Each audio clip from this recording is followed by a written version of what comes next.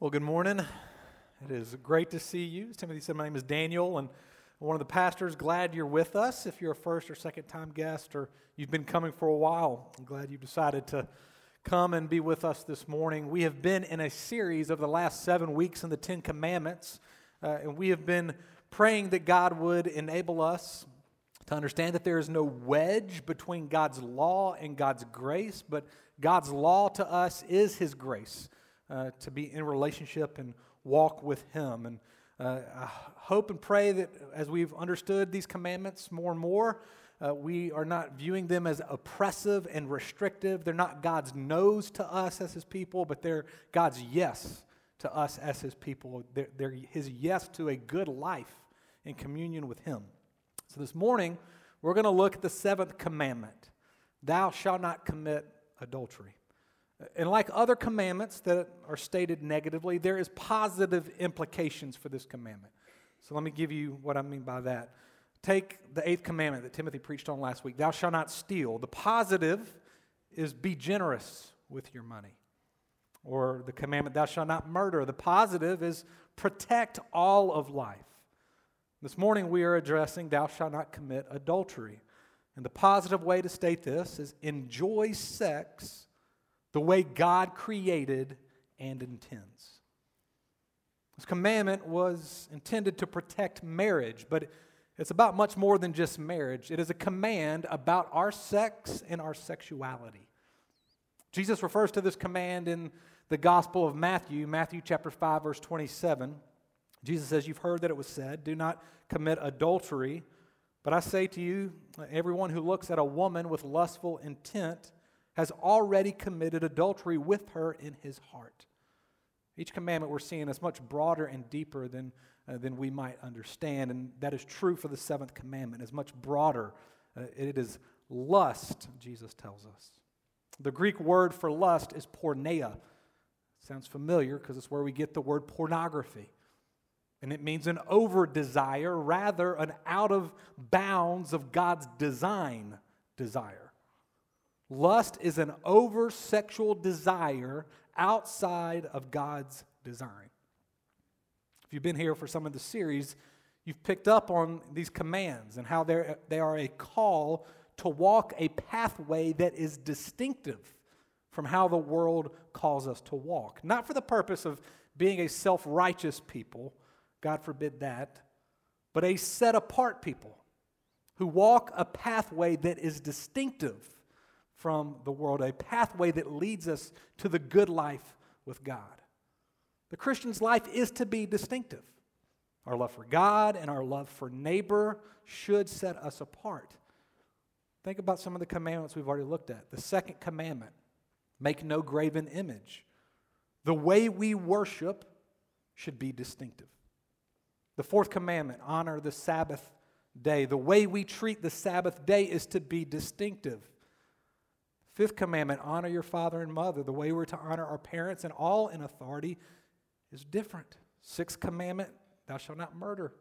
The way we love our neighbor by protecting all of life should be distinctive. And last week, Timothy, on the eighth commandment, thou shalt not steal. The way we treat our money as Christians should be distinctive. And now we come to the seventh commandment. And God is saying that our sex and our sexuality as God's people is to be distinctive from the world's view of sex and sexuality. The commandments, and this command in particular, use the image of a blade, a scalpel that God uses to cut us open to the ways that we are not living the good life according to our sexuality. And the reality is, if we're honest, God's people are much more shaped by the culture's view of sex than we are by God's word. Our sex lives and our sexuality as the church doesn't look too different than the world around us, and the statistics are obvious. Infidelity inside the church is almost as high as it is outside the church. The use of pornography is almost as high inside as it is outside, and divorce is almost as high inside the church as it is outside the church. Now, I will say this as a kind of side in regards to divorce. The breaking of the seventh commandment is one of the reasons that we are given in the Bible for allowable divorce. If your spouse is committing adultery, breaking the seventh commandment, the other reason we're given is for desertion, when a spouse leaves or is absent and is not faithful to their vows. So I have to say that not all divorce is wrong. Some divorce is needed, and God gives divorce as an option for the sake of protecting the one who's being sinned against. But I want to say a few things before I read Scripture and pray for us this morning. I would suggest, if you're in city groups, men and women to split up this week in your city groups so that there's more transparency and more honesty fostered around this topic within your city group. The second thing I would like to say is that if you are struggling and wrestling with sexual issues, or if you've thrown in the towel and you no longer wrestle but you indulge and give in to what you want to do, or if you blatantly disagree with me, I would love to talk with you. Timothy would love to talk with you. We'd love to be in relationship with you around this issue. So I want to read, I'm going to pray that God would lead us this morning in a very deep and weighty issue. It's something that I know touches every person in this room, our sex and our sexuality. So if you are able, I'm going to ask you to stand, as is our custom, to read God's word. Ask that God would speak to us. I'm going to read out of Exodus 20 and then Revelation 21. Exodus chapter 20, verse 14. God says, "You shall not commit adultery." Revelation chapter 21, verses 1 to 6. "Then I saw a new heaven and a new earth, for the first heaven and the first earth had passed away, and the sea was no more. And I saw the holy city, the new Jerusalem, coming down out of heaven from God, prepared as a bride, adorned for her husband.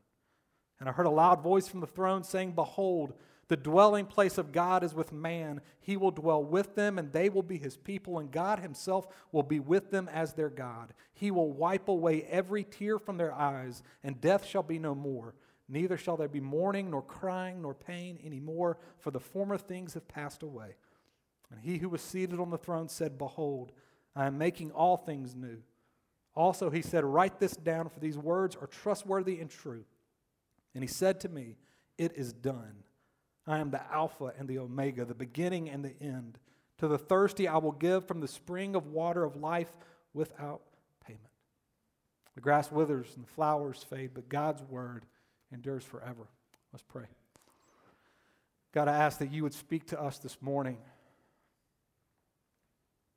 Holy Spirit, would you come and engage our thoughts and our hearts, the way we live our lives around such a big issue, personal issue, something that touches each and every person in this room. And so I pray that you would transform us by your word and by your Spirit.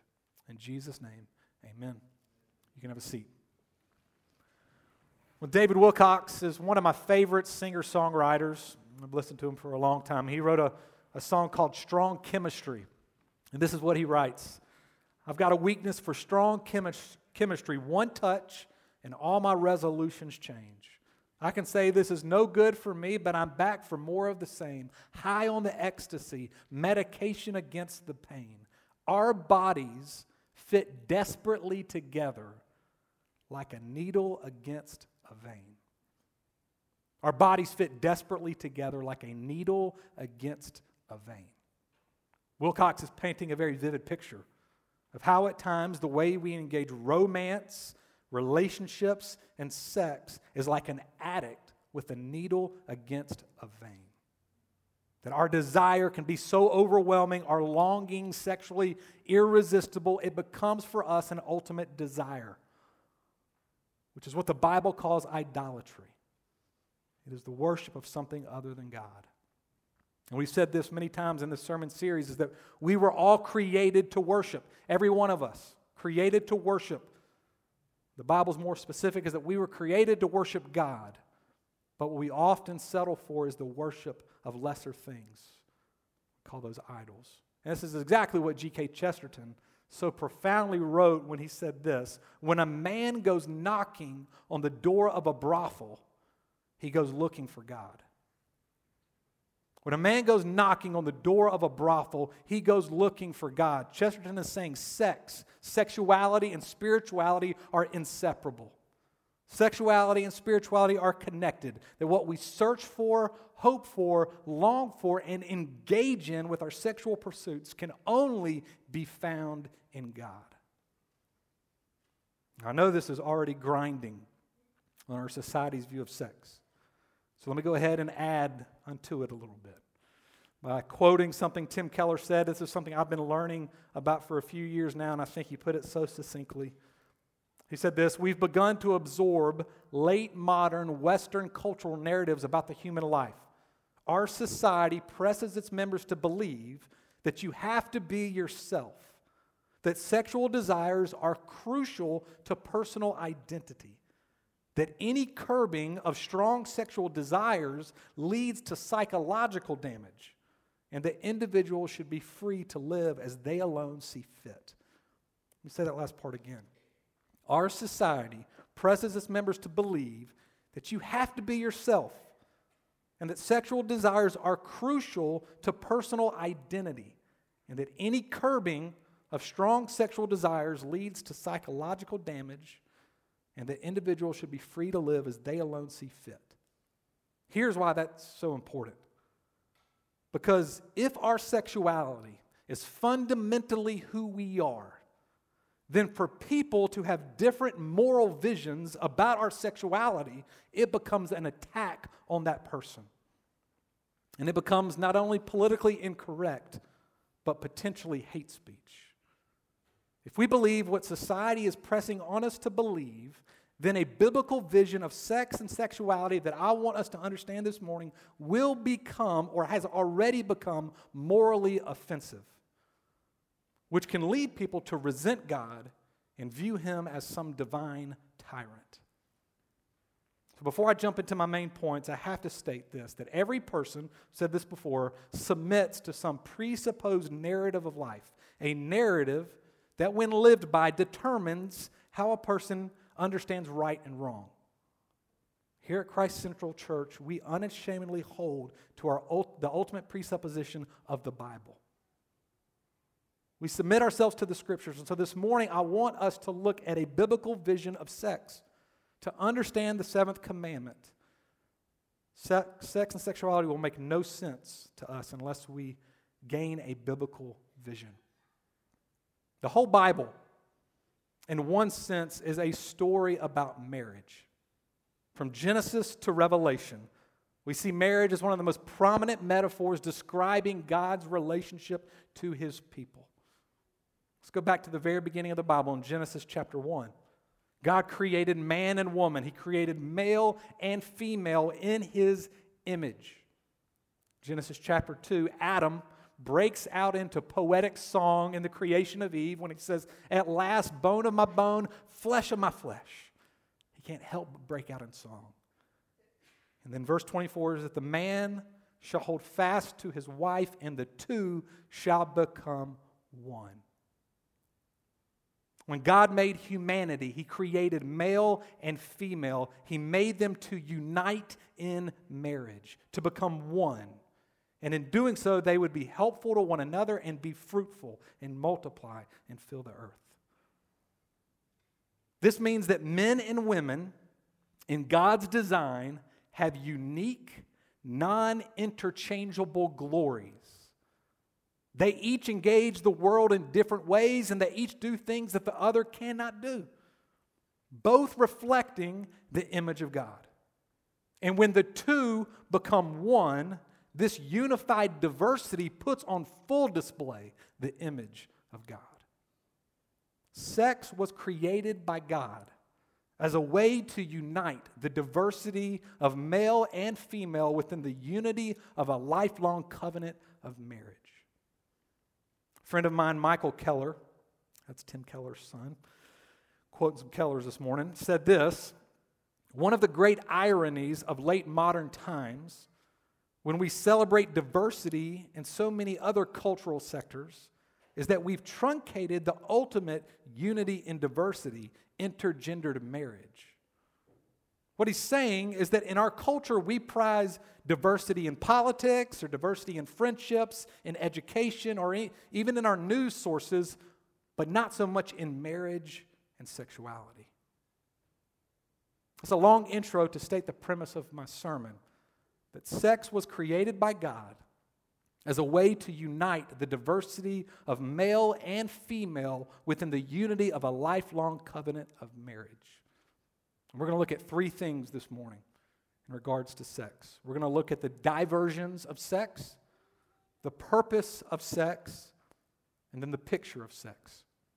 Let's look first at the diversions of sex. Our society teaches us many false narratives about our sexuality, but predominantly it teaches us that sex is about me. The sexuality is self-centered, what I want, what I determine, what I choose. One of the dominant narratives that we are taught is that sex is appetite.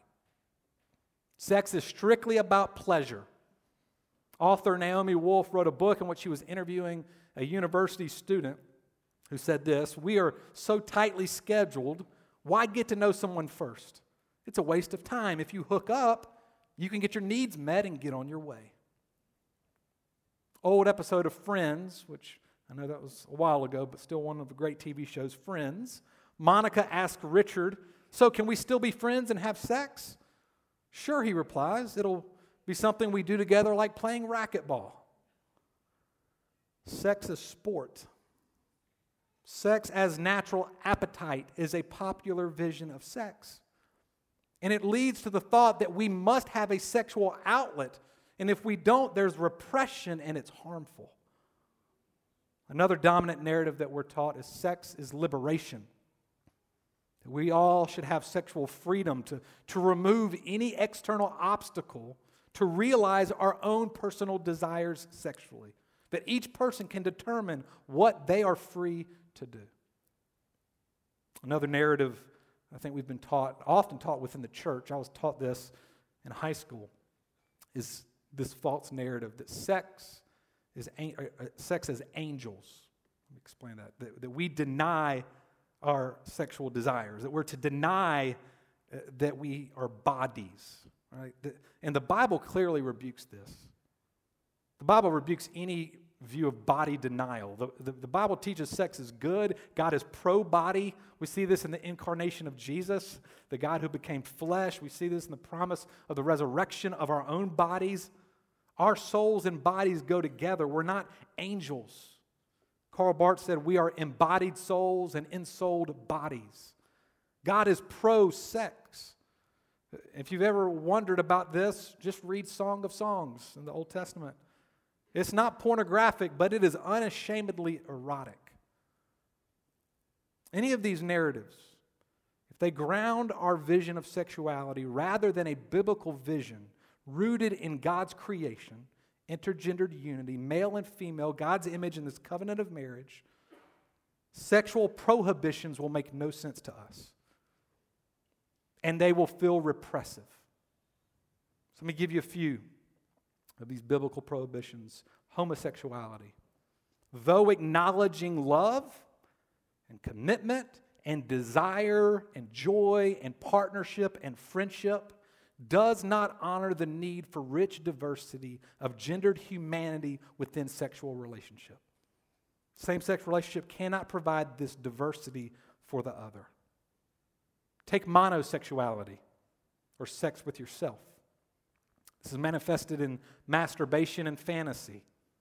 Though acknowledging desires and biological urges, it disregards the story of diversity and fruitfulness in this unity of commitment, and it objectifies another image bearer of God. Take adultery, manifested by sex outside of marriage, unfaithfulness to a spouse, which can be physical or emotional. An over-flirtatiousness outside the covenant commitment is also adulterous. Adulterous relationships might mingle diversity through relationship, but it's a blatant disregard for the unity of a covenant commitment in which we are made to freely give ourselves to another person. These are the diversions of sex. I want to look at the purpose of sex next. Let me read 1 Corinthians chapter 16. The Apostle Paul writes this in chapter 6. Do you not know that your bodies are members of Christ? He's talking about the physical body. Shall I then take the members of Christ and make them members of a prostitute? Never. Or do you not know that he who is joined to a prostitute becomes one body with her? For as it is written, the two shall become one flesh. Echoing Genesis chapter 2. Sex is good. Sex is created by God. God is for pleasure. But sex is not just about the body. Sex is not just appetite. Sex is not just self-expression. It's not just a physical release. Sex has a created design. It's a sealing act, a bonding act. The Greek become one flesh means to seal or to bond. It seals the body and the soul. Sex is the sealing of two people in body, soul, and spirit. Sexuality and spirituality are connected. Listen to Peter Jansen. He wrote this: sex is like superglue. It's a little irrational and stupid, no mind of its own, very effective if used properly. It unites and bonds with extraordinary speed, with real and deep bonding. With superglue, you must work carefully with what you want to stick together, because if torn apart, it's very ugly. Make sure you know what you're trying to glue together. So let me interject here. This is why married couples should have sex. If you are not having sex within your marriage and you're withholding from each other, you're withholding something God has given you to bring about togetherness and intimacy and oneness. All the while, sex is nothing that can ever be taken without consent. Any emotional or physical abuse is always contrary to God. Sex is about connection, not about taking. On the other hand, if you are having sex and being sexual outside the confines of God's design, be aware sex is still powerful. Sex is like superglue. It seals two people together, but if torn apart, it takes a piece of both of you with it. Some of you know this to be true in your own experience. No matter how casual of a hookup you think you had, you left a piece of yourself with that person. And when you think about that person or you see them, something happens inside of you. Or perhaps you've come together and torn apart so many times that there's just thick scar tissue that you don't even feel it anymore. Let me give you another image of sex. This week, the weather was cold. It's a cold day today. And for me, there's nothing better than a good fire and a fireplace to warm a house when it's cold. A fireplace is designed to contain the fire, and it maximizes the benefit so that you can enjoy it to the fullest. Marriage commitment, marriage covenant is like the fireplace. Sex is the fire. In the context of total exclusivity, you can and you should stoke the flames so that the fire roars and blazes and brings warmth to your heart and to your home. Sex is powerful. It's beautiful. Because of that, it's designed to be in covenant relationship. Otherwise, you run the risk of burning down your house. Hookups, pornography, which one author called poison of the heart, fantasy, physical acts of sex outside of marriage, emotional unfaithfulness. It causes hurt and pain to yourself, to your spouse if you're married, to your future spouse if you're not, to your neighbor's spouse, and if you have children, to your children. The fire outside of the fireplace can burn the house down. It's powerful. It's not a joke. C.S. Lewis, in writing a letter to a friend in 1956, 60 years ago, that's how brilliant C.S. Lewis is, hits on the irony of how being hypersexualized leads not to the personal freedom that many of us long for, but rather into a dead-end canyon. Listen to what he writes to his friend. For me, the real evil of masturbation, and I think you can insert many examples that I've given this morning into this, the real evil would be that it takes an appetite which, in lawful or proper use, leads the individual out of himself to complete his own personality and that of another, finally in children and grandchildren, and turns it back, sends the man back into the prison of himself, there to keep a harem of imaginary brides. And this harem, once admitted, works against his ever getting out and really uniting with a real woman. For the harem is always accessible, always subservient, calls for no sacrifices or adjustments, and can be endowed with erotic and psychological attractions which no real woman can rival. And among those shadowy brides, he's always adored, always the perfect lover. No demand is made on his unselfishness, no mortification ever imposed on his vanity. In the end, they become merely the medium through which he increasingly adores himself. After all, almost the main work of life is to come out of ourselves, out of the little, dark prison we were all born in. Lewis hits on the core contradiction of today's hypersexualized culture. That in our quest for personal freedom outside of God's design, we've created small, dark prisons of our own choosing. And many of you might feel trapped this morning. You have felt trapped sexually. Let me just say again, if you find yourself in a dark prison, please talk to myself, to Timothy, talk to somebody. And I'll say this for all of us here this morning, because as I said earlier, this touches everybody. Nobody's unscathed this morning. We all need to hear that God offers forgiveness and God heals. There is no sexual brokenness in our lives, and there is no sexual act against us that God is not powerful enough to heal and bind up. There is hope. You know, marriage was never intended to be the end-all, be-all. Marriage is meant to be a signpost to the love and faithfulness of God. Marriage is a signpost that reads, "This way to glory." Have you ever read or heard people in love say, "This is so much bigger than us"? This is so much bigger than us. Well, they're right. Marriage and sex is much bigger than us. It points people to God and to the gospel story. Remember, I read Revelation 21. The Bible ends with this picture of marriage. Let me read it again. I saw the holy city, the new Jerusalem, which is the people of God, coming down out of heaven from God, prepared as a bride adorned for her husband. And the voice from heaven saying, "Behold, the dwelling place of God is with man. He will dwell with them, and they will be his people, and God himself will be with them as their God." I love what my friend Sean Slate said. He said, unlike Mormonism and country music, Christianity says marriage isn't forever.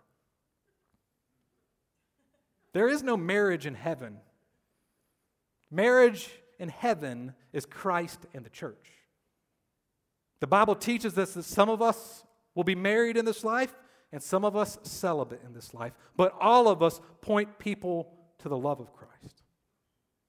That's why Jesus says in Mark chapter 12, "For when they rise from the dead, they neither marry nor are given in marriage."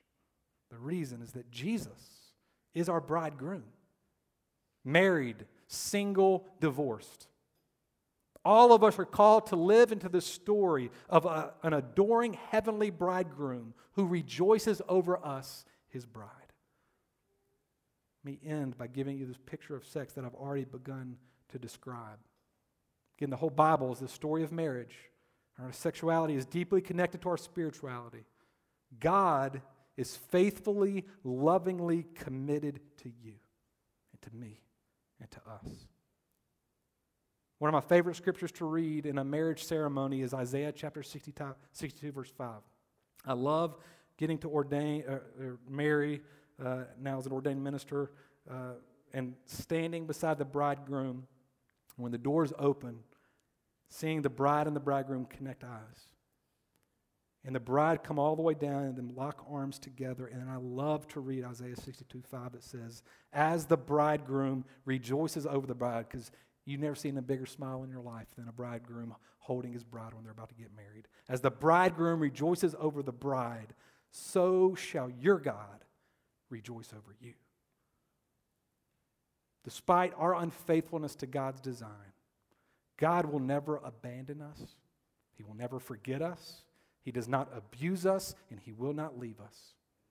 He remains committed to His covenant promise to us, and He has promised to love us and to rejoice over us.